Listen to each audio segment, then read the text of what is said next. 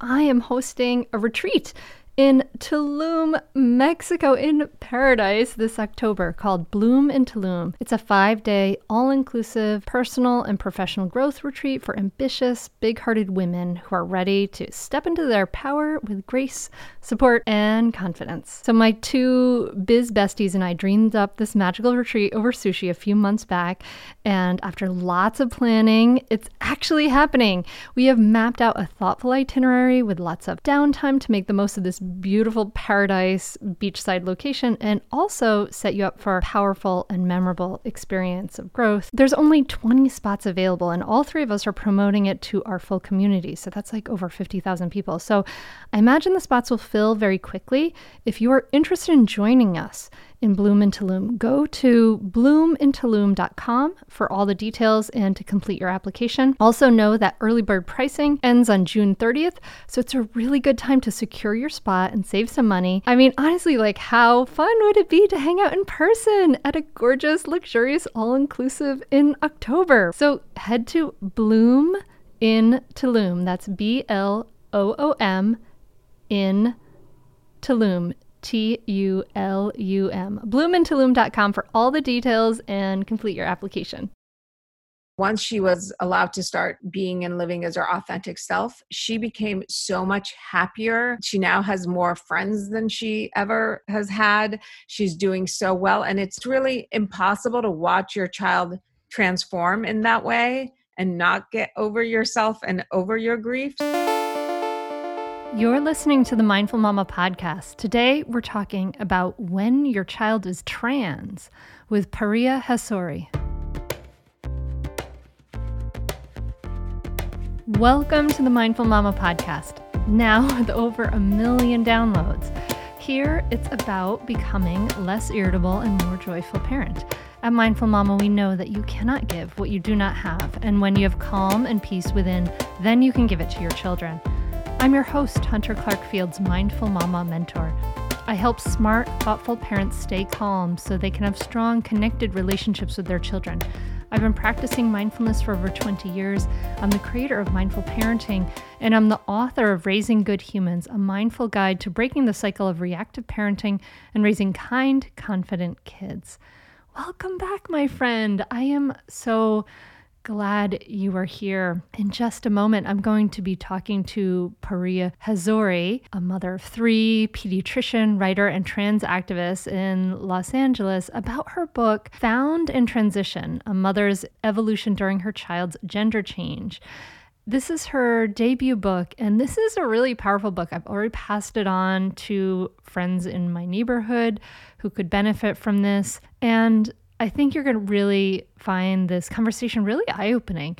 You know, what is it like when your child tells you they are trans? You know, this can be a scary scenario for a parent. And this happened to Pariya when her then son came out as a girl at 13 years old. And so you're going to get to find out what it's like parenting a transgender teen. And you're going to hear about how our children really need us to trust and support them when they come out as trans, and how as a mom she went through denial, anger, and grief at this huge change, and how, you know, thinking about like gender identity in general, right? Like how girls are often celebrated for being strong, but we also need to celebrate boys for being soft. So we talk about how parents of younger kids can help in this area. It was a really powerful conversation. You'll hear that gets emotional sometimes, and I think that you'll find a lot in here to learn from, whether this is all new to you or whether this is something that you are really versed in. So I can't wait for you to dive into this conversation. I'm really proud to have her on the podcast. So now on to this conversation with Pariya Hasori. Pariya, thank you so much for coming on the Mindful Mama podcast. Thank you so much for having me. I'm excited to be here. Well, you have a fascinating story. And so now I just have to say that now I'm a parent of a teen. I have a 13-year-old. And of course I've been in the world and seeing all the revolution of trans people claiming their rights and all of this stuff and this awakening, I think, that is kind of generally happening. Mm-hmm. And it's been really interesting for me, I think personally, I just want to frame this as like, it's been interesting for me to watch my own reactions to it. And they're not all like awesome, and I am like pretty like really open-minded, accepting person, like in general, like that's generally how I see myself. And that's what I get reflected back to me anyway. But it's been interesting to watch these habits of reaction that are just like internal, that just arise right through my conditioning in my culture to various things. And it seems like your book about your daughter, Found in Transition, you discovered some of these own responses in yourself too, to this, to discovering this about your daughter. So maybe you can like just take us back to the sort of the start of the story and what happened. Yeah, so I have three children, and in May of 2017, my middle child, who was 13 and a half at that point, came out as transgender to us. She was born designated male, and told us that she is a girl and that she wants to start dressing as a girl and going to school eventually as a girl, and start hormone therapy. And when she told us that at 13 and a half, my husband and I were completely blindsided by it. We didn't think that she had any signs at all in her childhood of being trans or possibly having any gender dysphoria or any gender identity issue. And when she sat on the couch at 13 and a half and told us she's a girl, she looked 100% like what you would think of as your typical teenage boy in, shorts and a t-shirt with a crop of messy hair. And, in throughout her childhood, she had never shown an interest in what we associate with girl things. So for example, she had never wanted to grow out her hair or wear skirts or dresses, or have a younger daughter. She never really had an interest in so girl toys, whatever that means. Now I realize toys don't really have gender, but were all over our house, whether it was like, dolls and princesses and tea sets and all of that, and she never had any interest in her sister's toys. She never resisted the clothes that I bought her. She never said statements like, I don't want to be a boy, or I'm a girl, or I don't like my penis, or whatever number of things you could think of that may indicate some gender issue in a child, she didn't have. And so when she came, well, you're a pediatrician too. yes, So yes.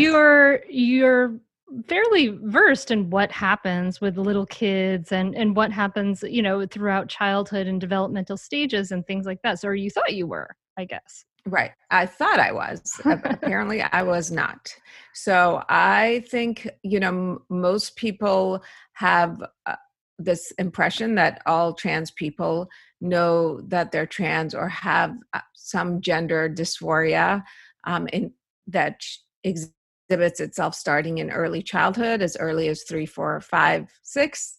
And that's what I thought. And so when she told us, we didn't believe her at all, because we thought there's no way this is possible. And this has to be some sort of teenage confusion, attention getting, depression, who knows what phase.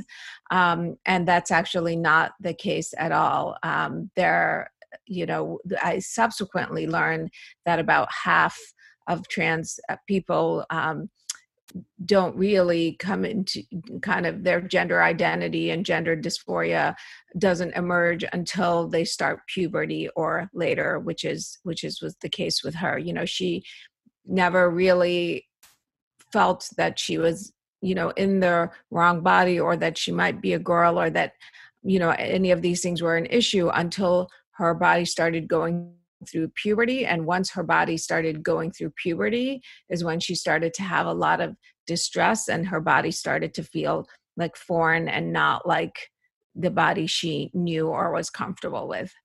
And before that, she had not felt that before. You mentioned the word or the term gender dysphoria. Can you just explain what that is? I think, it's basically distress over the gender that one is living in. So if you were, designated, male and you're living as a boy, having distress about that gender identity. Um, so, yeah. All right. So, you know, and it's interesting because like later in the book, you talk about you're a little hard on yourself about how you didn't handle um your daughter's coming out as trans skillfully, how you shot her down, and you're disappointed in yourself for this. But it's interesting to kind of for me to look and see, well, it's across the spectrum of reactions, it seemed like you actually had like probably like a pretty, of all the reactions that trans youth are having from their parents is probably definitely more on the positive end of the spectrum. Cause I know that there's a lot of like outright rejection, but I'd love for you to talk to us about how you did react and why were you so disappointed in it? So how I reacted was, when she basically sat and gave us a dissertation on being trans all in one sitting, and I consider myself a very open, liberal, mother who had always told my kids that they could tell me anything and that they could come to me with anything. And when she came to me with the biggest thing that she had to tell me, I feel like I immediately shut her down. And my reaction was, there's no way that I said, there's no way that you're transgender. I've known you your whole life. I know you better than you know yourself. And I think you're just, depressed or confused, or I don't know what's going on with you, but I will get you a therapist who's trained in this, to help you sort out what is going on. But there is no way that we're going to allow you to be trans or allow you to transition. And there's no way that you are going to start medication or do anything like that until you're 18 years old and an adult. So, I didn't kick her out of my house or, and I did immediately look for a therapist for her, but she sat and told me who she is. And I said, no, that's not who you are. I know you better than you know yourself. And there's no way I'm going to let you do this. Mm-hmm. And if you read about trans people's experience and talk to trans people, the moment they come out to their parents is a huge part of their life, and a really a sentinel moment. And I feel like while she hadn't had signs that I would consider, distress over gender in her childhood, she was often depressed, and nobody could really figure out why she was depressed. She did have difficulty making good friends. She had, other things. It just there was never any clue that the underlying issue with those other things may have a gender base. But because she would have these periods of depression for no reason. We had already been through multiple, therapists, and particularly with her, I had many conversations about, I think there's something going on with you and I don't know what it is, and whatever it is, you can tell me. So when she did tell me, I immediately shut her down. So I think that's part of why, I feel incredible guilt about it. I think the other part that I'm not sure if it gets conveyed as much in the book or not, but because I was completely uninformed and ignorant on this topic, we had about a 6 to 9 month delay in starting the process of getting her appropriate care and blocking her puberty and going from there.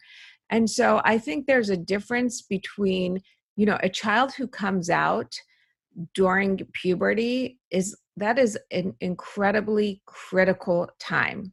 So, when an adult comes out to their parent, or a 17 or 18-year-old or 20-year-old, and their body has gone through puberty and changed all that it's going to change, and it takes 6 to 9 months for their parents to get on board, that doesn't make as big of a difference physically and medically.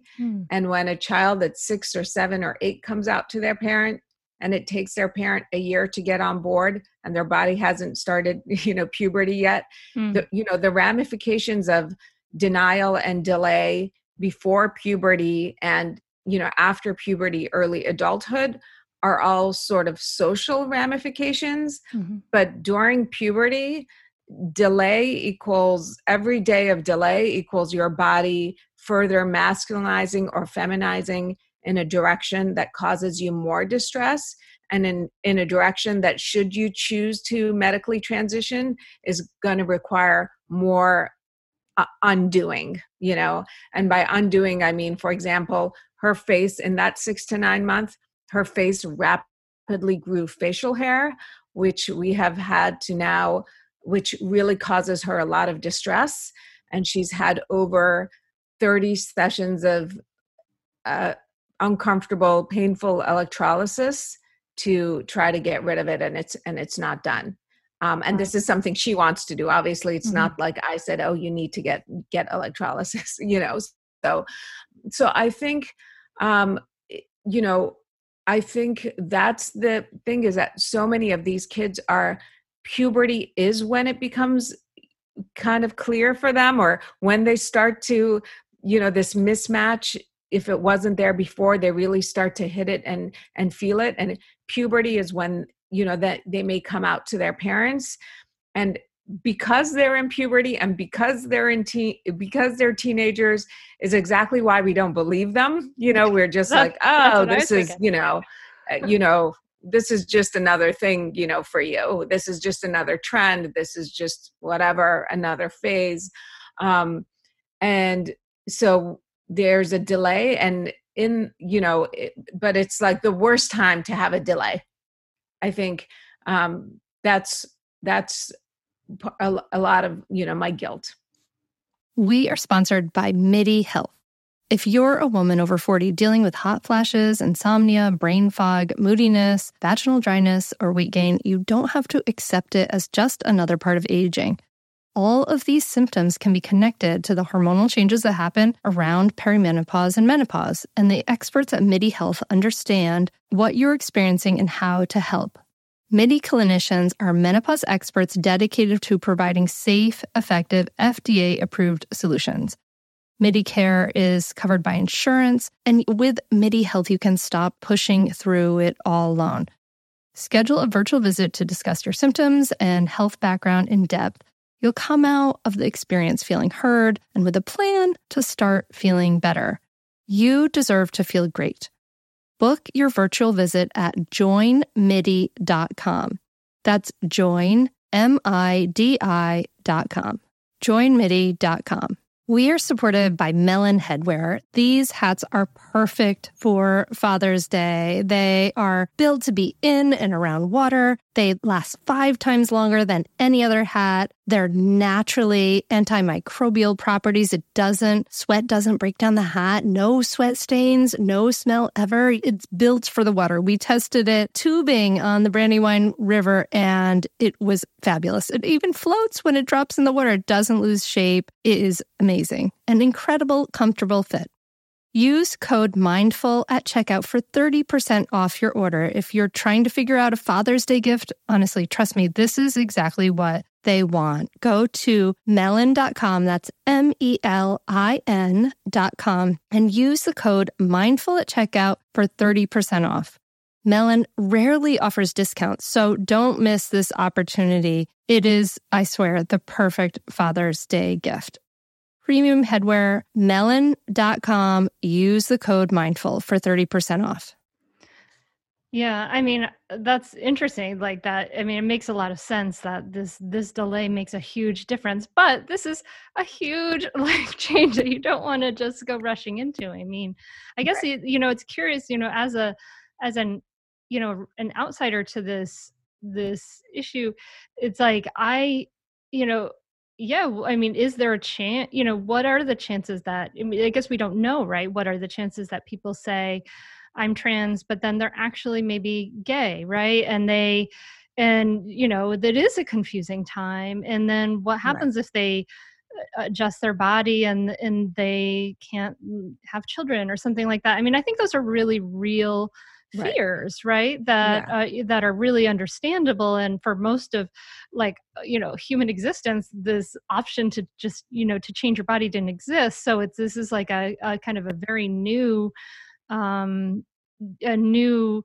dilemma, or in some ways. I mean, not that I'm not Right. trying to Right. like I'm not trying to minimize it, but I guess I Right. would say, like, I don't think you should necessarily minimize your fear and your caution. I think those are Right. also wise and loving reactions as well. Right. I agree. I agree with that. It's these are really, really difficult decisions to make. Which it's clearly in my, in my book how much I struggled with making these decisions and talking to other parents how difficult these decisions um, are. But I think getting I think some of the things are, for a lot of parents, there's, a delay in getting into therapy, getting into, Mm. even mentioning it to their pediatrician, for example, or, there are things that you can do safely, sort of immediately, Mm. that aren't going to have long-term consequences. And, so getting with the appropriate therapist and mentioning it to your pediatrician so that they can refer you to somebody who is a gender specialist, and considering putting a pause on puberty, which is done through puberty blockers. And so puberty blockers have been used for over, I think, since over 30, 40 years now, completely safely for other reasons, like kids who go through, early puberty. And puberty Mm. blockers are completely safe and completely reversible.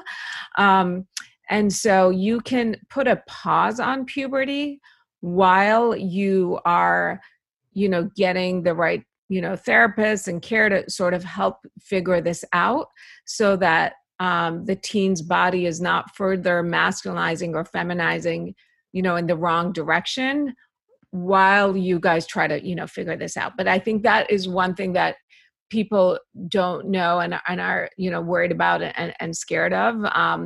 So now starting cross hormones or hormone therapy does have some irreversible effects, but putting a pause on puberty is Mm. completely safe and reversible. And that can really make a big impact and relieve the distress for a lot of teens significantly. And by you can very safely pause puberty for 2 years, to sort of buy time to figure out what's going on. And obviously we all go through puberty at different times. Some people start at 9, some people 11, some 13, so you can very safely pause it while you figure that out. And I think then getting back to your other question of what if they do change their mind or this isn't, the right thing for them. The data we have so far, is that of once a child has started puberty and says they're trans and believes that they are trans, of the kids who start, medical transition, the rate of who then stop or change their mind has been a max of 2 to 3%. Um, so it's so 97, 98%, if once they've started puberty, if they say they're trans, they really are trans. Mm. So, I think, and I mean, I'm fortunate we live in Los Angeles, and the doctor that we took her to had been treating trans kids for over 20 years. So he had a lot of experience with this, and, and I could rely on his experience and, him, feeling certain that this was the right decision, for her, and sort of hand over some of the burden of decision making over to her doctor. But yeah, these are all legitimate fears. I just think, don't not act, do something, just get help with from the right people. And if you need to just pause something, pause it so that you do have the time to figure it out and make the right decisions. You mentioned in the book that, parents come all the time to the pediatrician's office and say, can we get ADHD drugs and things like that for our kids? And those have huge, big side effects, but they're actually much more, maybe in some ways more dangerous than the puberty blockers that you're mentioning, but we kind of take them for granted because they're so familiar now. Yes. Yeah, absolutely. I mean, there's so many kids who are on stimulants or antidepressant and anti-anxiety medications. Obviously, all of those are okay and life-saving for the kids who need them, and quality of life improving for the kids who need them. But all of those medications have side effects as well. And we are much quicker to put kids on, those medications than on, puberty blockers, which are completely reversible and safe. So interesting. I mean, so we've been talking about a lot about the, I guess this is sort of like the technical side of this and things like that. But I mean, imagine for you, I mean, and reading your book is a great book. I mean, so for instance, the other day, my 13-year-old was being very 13 and ornery, and I had just like a good cry, like grieving this like loving little girl that I used to just want to hang out with me and be with me, and just like grieving that transition from girlhood into teen. Now, I can't even imagine the grief process for you of losing in some ways your son, gaining now this daughter. And how did you deal with that as you went through it? Yeah, I think it was the most incredible grief I've ever felt. I guess I have been fortunate that I haven't had a lot of terrible things happen in my life, yet, and hopefully that won't change. But I've never experienced grief the way I experienced it once I moved on from denial and anger to realizing that this was probably true, and that this was probably happening. I experienced grief unlike anything I've ever experienced before. And, I think it took a long time, but I had to get to the place of realizing that I wasn't losing anything. It takes a while to get to the point where you see that you really haven't lost your child, that your child is the same person that they've always been. It's just that they have a different gender than what you thought. We all, from the moment our kids are born, we sort of project into their future and, imagine their future and, have these, visions and hopes and, for them. And, I think a lot of the grief too, when you have a trans child, is because you have a lot of fear for them, and so, I had a lot of fear of, is this gonna, limit her life? Is she gonna be bullied? Is she gonna not be able to get as good of a job? Is she gonna have a harder time meeting somebody if she wants to have a partner, in life? Will she have a harder time being a parent if she wants to be a parent, which she's always been very clear that she wants to have children. So a lot of the grief is, is all of this. And for that part that was sort of fear-based about her future being limited, that I really just had to work on my own mindset, and realize that this did not in any way have to be something that limits her future. And that if I had the attitude that this was going to limit her future, then it certainly would, and I had to step up and be, optimistic for her and tell her that, rather than this limiting her, she could use it to, sort of open doors for her, and be a trailblazer and, make a difference in the world. And I think once I changed my attitude about that, really things started to change for her as well. And she started to become so much happier. And I think also once she was allowed to, start living as her authentic self, I mentioned that she had periods of, depression and loneliness. So once she was allowed to start being and living as her authentic self, she became so much happier. She now has more friends than she ever has had. She's doing so well. And it's really impossible to watch your child transform in that way and not get over yourself and over your grief. So I think it's like a process, the grief, just like any other grief, or at people have in their life. You just you go through the phases of it. But I think it would have been impossible to watch her be this much happier and thriving now and not get over my feelings of what I thought I lost. If you like this show, there's a decent chance you'll also enjoy the Shameless Mom Academy. Hi, I'm Sarah Dean, the founder and host of the Shameless Mom Academy. The Shameless Mom Academy is a podcast for moms that centers moms more than it centers your kids. I'm not going to teach you how to make baby food or how to make your 3-year-old or 13-year-old stop having tantrums. Instead, I'm going to bring you back to yourself. For the last 20 years, I've been helping moms through growth and transformation. Inside the Shameless Mom Academy, I help you identify who you are and who you are becoming. Look, motherhood is hard. It brought me to my knees many times and sometimes still does. Returning to who I am and who I am becoming allows me to decide how to show up in all those sticky motherhood moments, but also in all my other relationships and in all the ways I show up in my various communities. So come check out the Shameless Mom Academy wherever you listen to podcasts. I'm willing to bet you'll leave feeling a little inspired and maybe even completely fired up. And you'll probably laugh a few times because I promise we never take ourselves too seriously over here.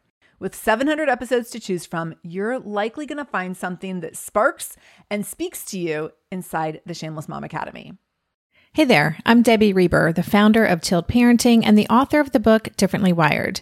The mission of Tilt is to change the way neurodivergence, whether that's having a learning disability, having ADHD, being gifted, autistic, or some combination of all of the above, is perceived and experienced so differently wired kids and the parents like us raising them can truly thrive. On the Tilt Parenting podcast, I get to talk with authors, therapists, educators, and parenting experts who are committed to this mission. I ask the questions my listeners are most curious about when it comes to supporting our kids. And in turn, my guests share strategies for challenges, out-of-the-box ideas for navigating school, best practices for therapies, tips for advocating, and so many thoughtful insights on what it really takes to help our kids grow up feeling seen and respected so they can create awesome lives for themselves. I know that raising a differently wired kid can feel overwhelming and isolating, but I promise you, you are not alone, and it can feel so much better. If you're on this parenting journey, come listen to Tilt Parenting. Together, we can shift this paradigm and show up for our exceptional kids with hope, possibility, and joy. Yeah, that's beautiful that you got to have this sort of joy at the end of it. Is it okay if I read some of your words back to you? Because I thought this was kind of neat. Yeah. You were talking to your husband and you said, I'm never going to know what an adult version of Aiden, is that how you said her old name? Yeah. Aiden, okay. Would have been like, I just can't seem to get over that. And he said, you do know an adult version of Aiden would have been either a depressed and isolated person or dead. but the real adult version of Aideen is Ava, which I hope I'm pronouncing that right too. And she will be happy and thriving and surrounded by friends. And obviously he was right. That's really beautiful. Yeah. And I mean, it's true. You know, she had, she was lonely for so, I mean, it wasn't going to be sustainable for her to stay, you know, presenting as a boy. I mean, it just wasn't.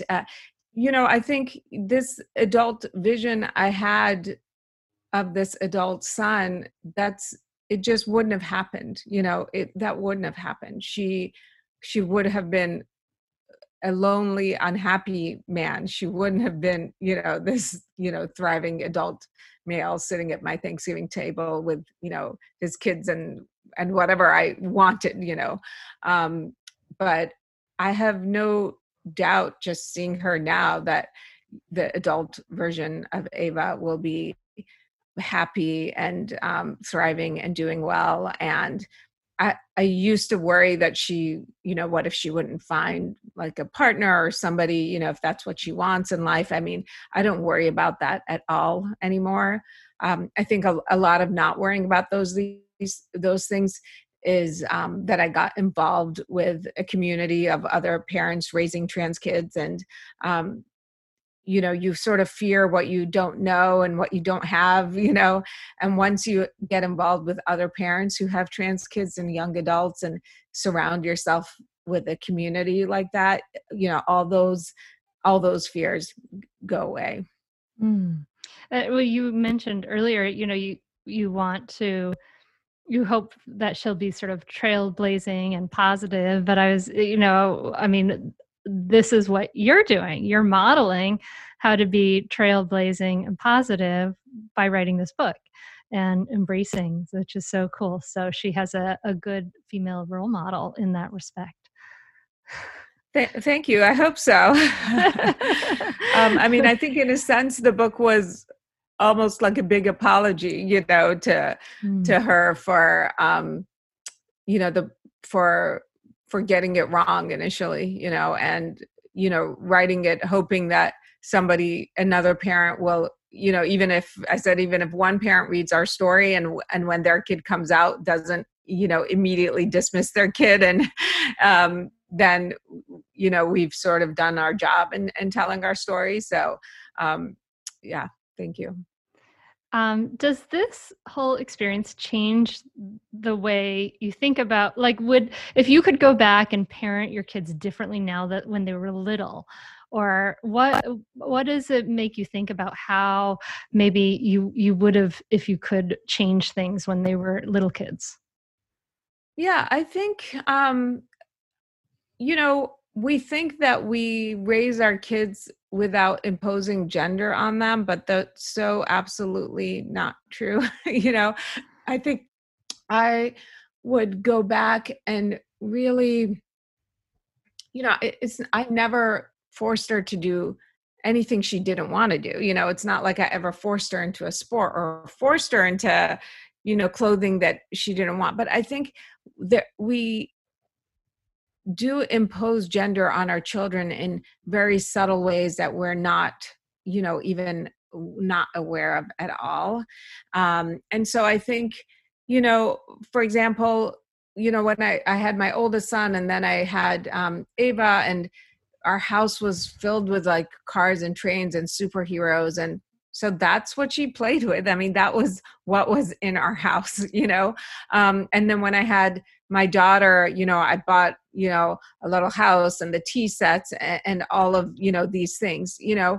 I mean, even just right now, if I'm buying a gift for my niece, I try to buy gender neutral gifts, you know. And so now if my niece asks me for a doll, I'm going to buy her a doll. But if my niece asks me for a puzzle, I'm not going to buy her like a pink princess puzzle. I'm just going to buy her a puzzle of the world or farm animals or whatever, you know. So when I can take gender out of something, you know, I do. You know, even I think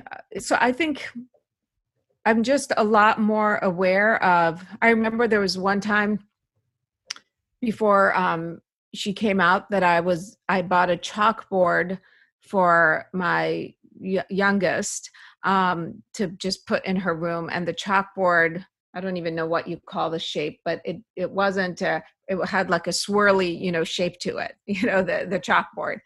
And then, Ava, who this was still when she was presenting his boy, saw the chalkboard and said, "Oh, I want a chalkboard for my room."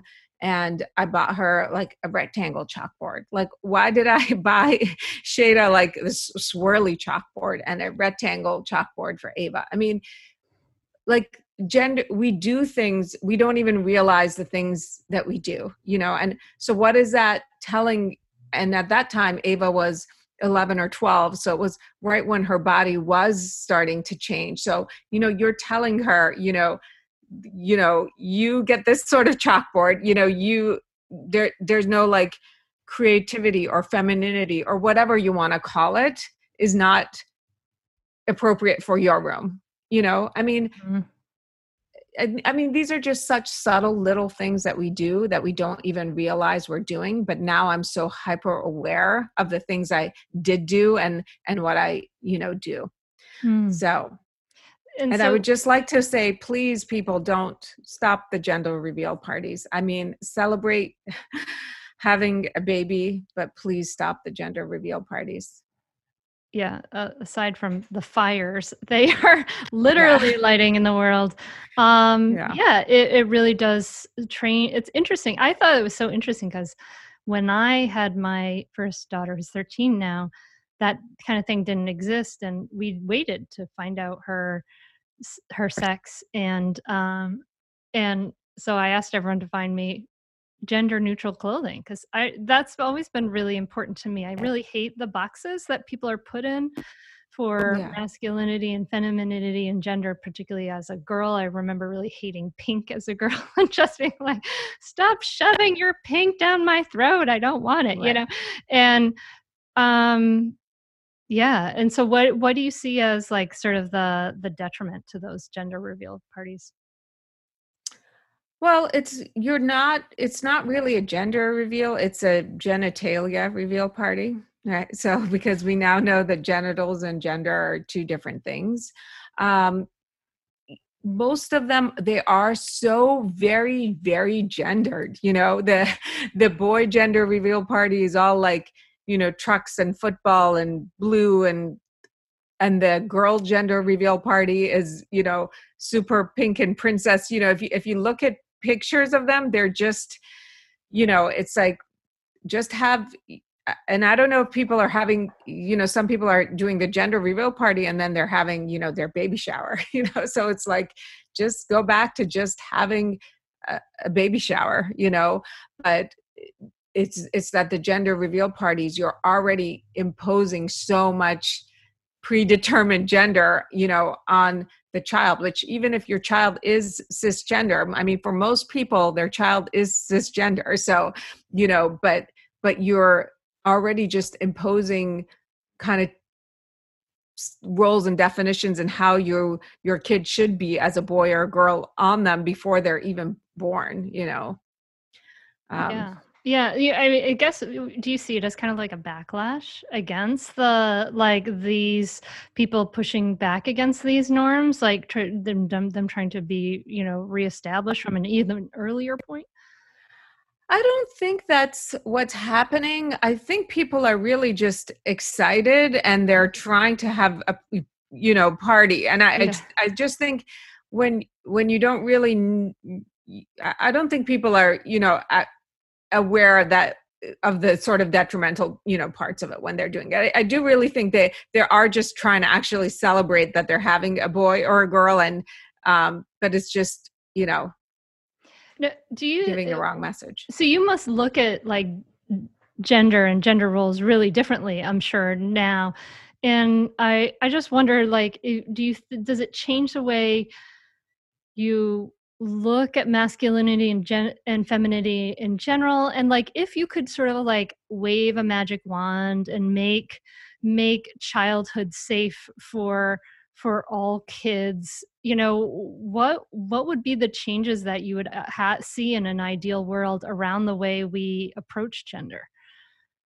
Yeah, I mean, I think we would really offer all kids the same choices, the same activities, the same toys. We would get rid of statements like, "Oh, boys don't do this," or "Girls don't, do this." I mean, I think we are a lot more comfortable with girls doing certain things in childhood that we consider, more, boy activities. We put our girls in, soccer, and if they're a tomboy, we, encourage that, and we consider that, strong. But we really, really don't allow boys to be, soft and sensitive and express femininity. And, how many parents are putting their 4-year-old girls in ballet versus putting their 4-year-old boys in ballet. Yeah. Just, so, I mean, I myself never signed up my first two for ballet. And when my youngest was 4 years old, I put her in her first ballet class. There's nothing wrong with putting her in a ballet class at 4 years old, but why didn't I do that for, my oldest, for example? So I think, just, I think really trying to provide the same sort of opportunity, activity, have the same mentality, the attitude, for all kids. And, the other thing that really, I think schools, in schools, what's really hard for a lot of kids is, they'll have, okay, like, all right, so all the boys are going to line up and use the water fountain first, and then all the girls are going to line up and use the water fountain. Or, a lot of things like this. And for that kid who early on is aware of having a gender, identity issue or dysphoria, that is incredibly distressing, So, I mean, why do we do this in school? Like, boys line up here, girls line up here. I mean, we do it we separate boys and girls in so many ways, in so many different places. And we really just need to become aware of how much we're doing that and try our best not to do it. Yeah. We can just easily say this half of the class, okay, these 2 rows go to the water fountain. Now these 2 rows go to the water fountain. And if you did that instead of boys, you go first and then girls, or vice versa, for that one kid who's in that class, who does have a gender issue, that would make all the difference. I went to a school, my middle school was kind of an old school middle school, and it had a big carved in stone signs above the 2 entrances on either side of the school when you went in from the playground. One said boys and one said girls. I was like, okay. Actually, I don't think we used it at that point then. But yeah, it's like this kind of separating of each other, so I mean, now for people who feel like I wonder if you've come across people who feel like it's an attack on femininity or an attack on masculinity to sort of like push back against these norms. And have you come across that kind of reaction? Not directly to me, but yes, I think, for example, when I read an article, I really don't read the comments anymore. I wrote an article for the New York Times recently, and I think it was called like What I Learned as a Parent of a Transgender Child. And so when you read the comments, there's some, and that article there was really nothing controversial in that article. The article was basically like, listen to your kids and, parent them with love instead of fear. I mean, it was very basic concepts. It didn't say anything about, medically transitioning or not, or, it was just a parenting thing. And when you read the comments, I mean, there were some really positive comments and some really terrible, comments. And I don't even I don't read the comments anymore. I mean, somebody else kind of drew my attention to the comments. And I said, yeah, I stopped reading comments on articles I post a long time ago. After, I wrote one for the Washington Post a couple of years ago, and some of the comments were just so horrible, and I've learned that when people can be anonymous, they say terrible things, but they would never say those things, to your face or directly to you. So I think there's a group of feminists in quote, who really say that are against trans women, and say that trans women aren't women, and that they are men trying to take away power from women, and it's just terrible. There's a term for them. I don't know if you've ever heard of it, but it's called a TERF, TERF, trans exclusionary radical feminist. They are not nice. I can tell you that, so there's a lot of, there's pushback, but there is, anytime your change is happening, there's pushback, and that's part of the process. Yeah, as we're seeing in the whole world right now. For you as a person, this obviously changed your life enormously. You you were off on a yoga retreat. Where were you? Like in Bali or something? Yeah. I'm so jealous. I was in Thailand, yes. When you found news that Ava had cut herself, and that precipitated all of this story. Now, since then, you've had like all these enormous changes in your life. What do you see as the way it's changed you personally? It's changed me in a lot of ways personally. I think the biggest change for me was, so my book has an A story, which is Ava's transition, and then it has a B story, which is sort of my backstory and my evolution. And, I grew up as a Iranian American immigrant in the U.S., and I was one of the only brown kids in a white neighborhood, and I had been bullied in elementary school, and that bullying experience, I mean, it happened in just 1 year of my life. It was all of 5th grade. But there are some experiences that you carry with you to some degree for the rest of your life. And so that experience really led me to have a lot of insecurity throughout middle school and high school, and really feel like I was alone and on the outside. And I also, once I became an adult, I had some leftover insecurity from that, really, into my 40s. And I felt like I was always trying to prove myself as a person and prove my worth.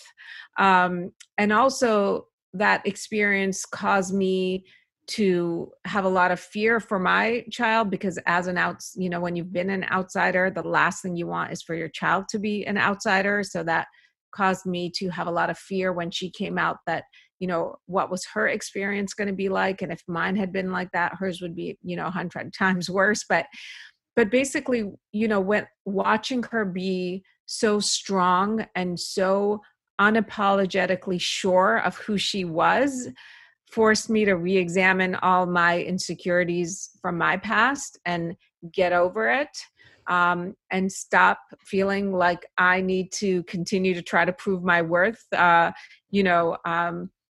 think I've spent a lot of time trying to say that I'm just as American as the next person, and I've stopped, feeling like I need to prove that. And I think it's really been because I've, watched how, as a teenager, how she is so incredibly brave and strong, that I've sort of had to step up to the plate for myself as well. That's beautiful. I I read that part about you in fifth grade, I could really, I was bullied in fourth grade, and for actually like the person that was a real jerk to me was in my class from kindergarten through senior high school, and Yeah. and I met him as an adult, and it was like it was really fascinating to kind of see this person that I'd had nightmares about, throughout my life. And so I love Yeah. that this was part of the process for you, was like to let go of those insecurities. And you also talked about um like slowing down. Mhm. It sounds like that might be part of that, and like not needing to prove yourself anymore, just like slowing down, doing a little bit less, like slowing down your lifestyle, and really focusing on what really matters, and not just like kind of going. I imagine for a Right. pediatrician with teens in LA, like there's a lot of going in Yes. general. Yes, there definitely is. Yeah, I did a real slowdown. I pared down my friendships to the ones that mattered the most, and said no to a lot of things that I felt the need to say yes to prior to that. I also, it forced me to deal with my own body issues. I've had body image issues for 30 years, starting at the age of 12, really. And once my body started going through puberty and it's, filling out and becoming curvaceous, and I, spent a lifetime yo-yo dieting, and trying every diet and reading every diet book, like um, many other people do, even though I've never been overweight. Uh, it's always been like a 10, 15 pound issue that I've been battling. And when she came out, and we started having some conversations, and she started estrogen, and she was so just waiting for her hips to get curvier.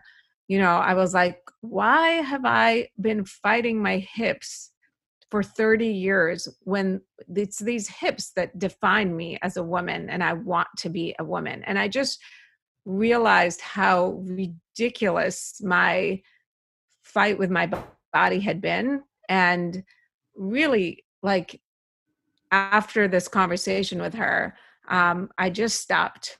Yeah, I just stopped ever criticizing my body, cropping my thigh out of a picture, um, all of it, because I realized how ridiculous it was to be ungrateful for having a body that looks like a woman's curvaceous body. Amen. That's great. Yeah. That's so beautiful. Yeah. Priya, thank you so much. I really have been enjoying Found in Transition. For me, it's been really eye-opening, and I think it really made things personal for me, like to be able to read your story, and for me to be able to put myself in your shoes so much. When I first started to sort of like encounter trans people in life, I was like, I felt deeply uncomfortable. And I think hearing your story makes me feel more comfortable. And so I appreciate that you've done that for me. So thank you. And I hope that, I hope that everyone reads it. I think it's really powerful, and what it just eye-opening to this, the changes and challenges that are happening for people out in the world. And I hope for anyone who has trans kids or potentially trans kids, you'll read and know that you're not alone too. So thank you so much. Where can Sure. people find out more about you? Well, thank you. Thank you so much for having me. I really appreciate that you said that you had discomfort around trans people, because I think so many people do, and we're not honest about it. So I really appreciate you being vulnerable and sharing that, and that my book could change how you perceive. That is really what writing this book is about. So that comment meant a lot to me.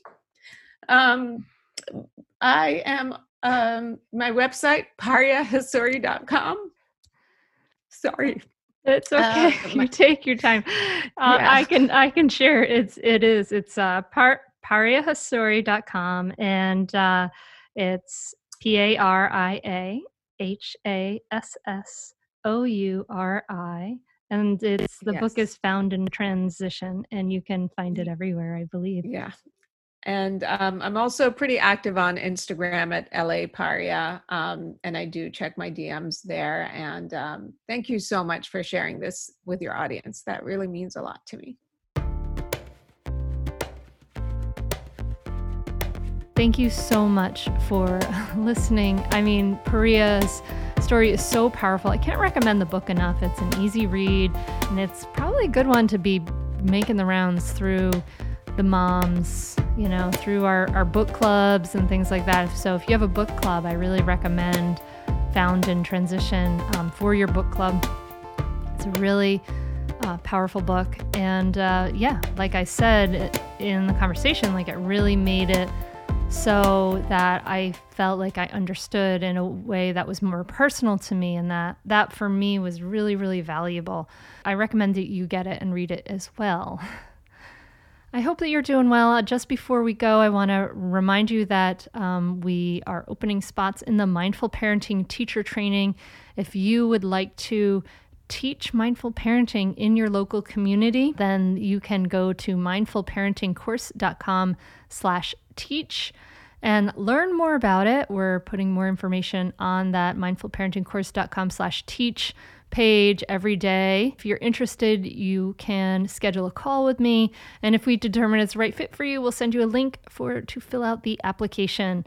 Very, very limited spots, and we're going to be starting in late December. In late December, you get started with your coursework in mindful parenting. So anyway, if this is something that appeals to you, I would love to work with you. This is really a light teaching this. I really enjoy it.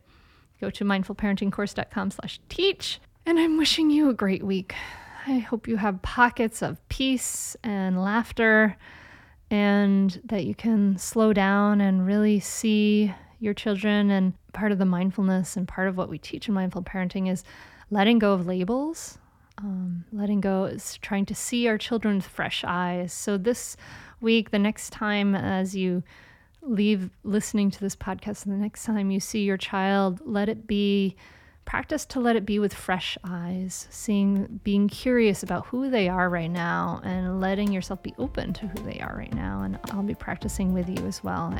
I don't do it all perfectly, that's for sure. Of course, the teacher training is not about you doing it all perfectly, but it's about sharing the healing medicine that is mindful parenting. And for you, take that healing medicine for yourself too. Slow down, connect with friends, and I will be back in your ears next week. Thank you so much for listening. Namaste. When it comes to raising kids, there's so much to consider. Things like, what do we feed them? When do we feed them? How do they sleep? What does it look like to raise kind kids? How does their nervous system work? How do I keep myself calm? What are my triggers? There's so much that comes into play, and we are distilling all of that information for you at Voices of Your Village podcast, where we bring experts in the field of early childhood and education and psychology and across the board so that you don't have to comb the internet for information. You get to show up and hang out and have shame-free, judgment-free conversations and insights into what it looks like to raise kind, empathetic, emotionally intelligent humans. I'm Alyssa Blask Campbell. I have a master's degree in early childhood education. I'm a mom of 2, and I am walking this journey right alongside you doing this work. Come hang out with me at Voices of Your Village, and we can dive into real conversations with actionable tips.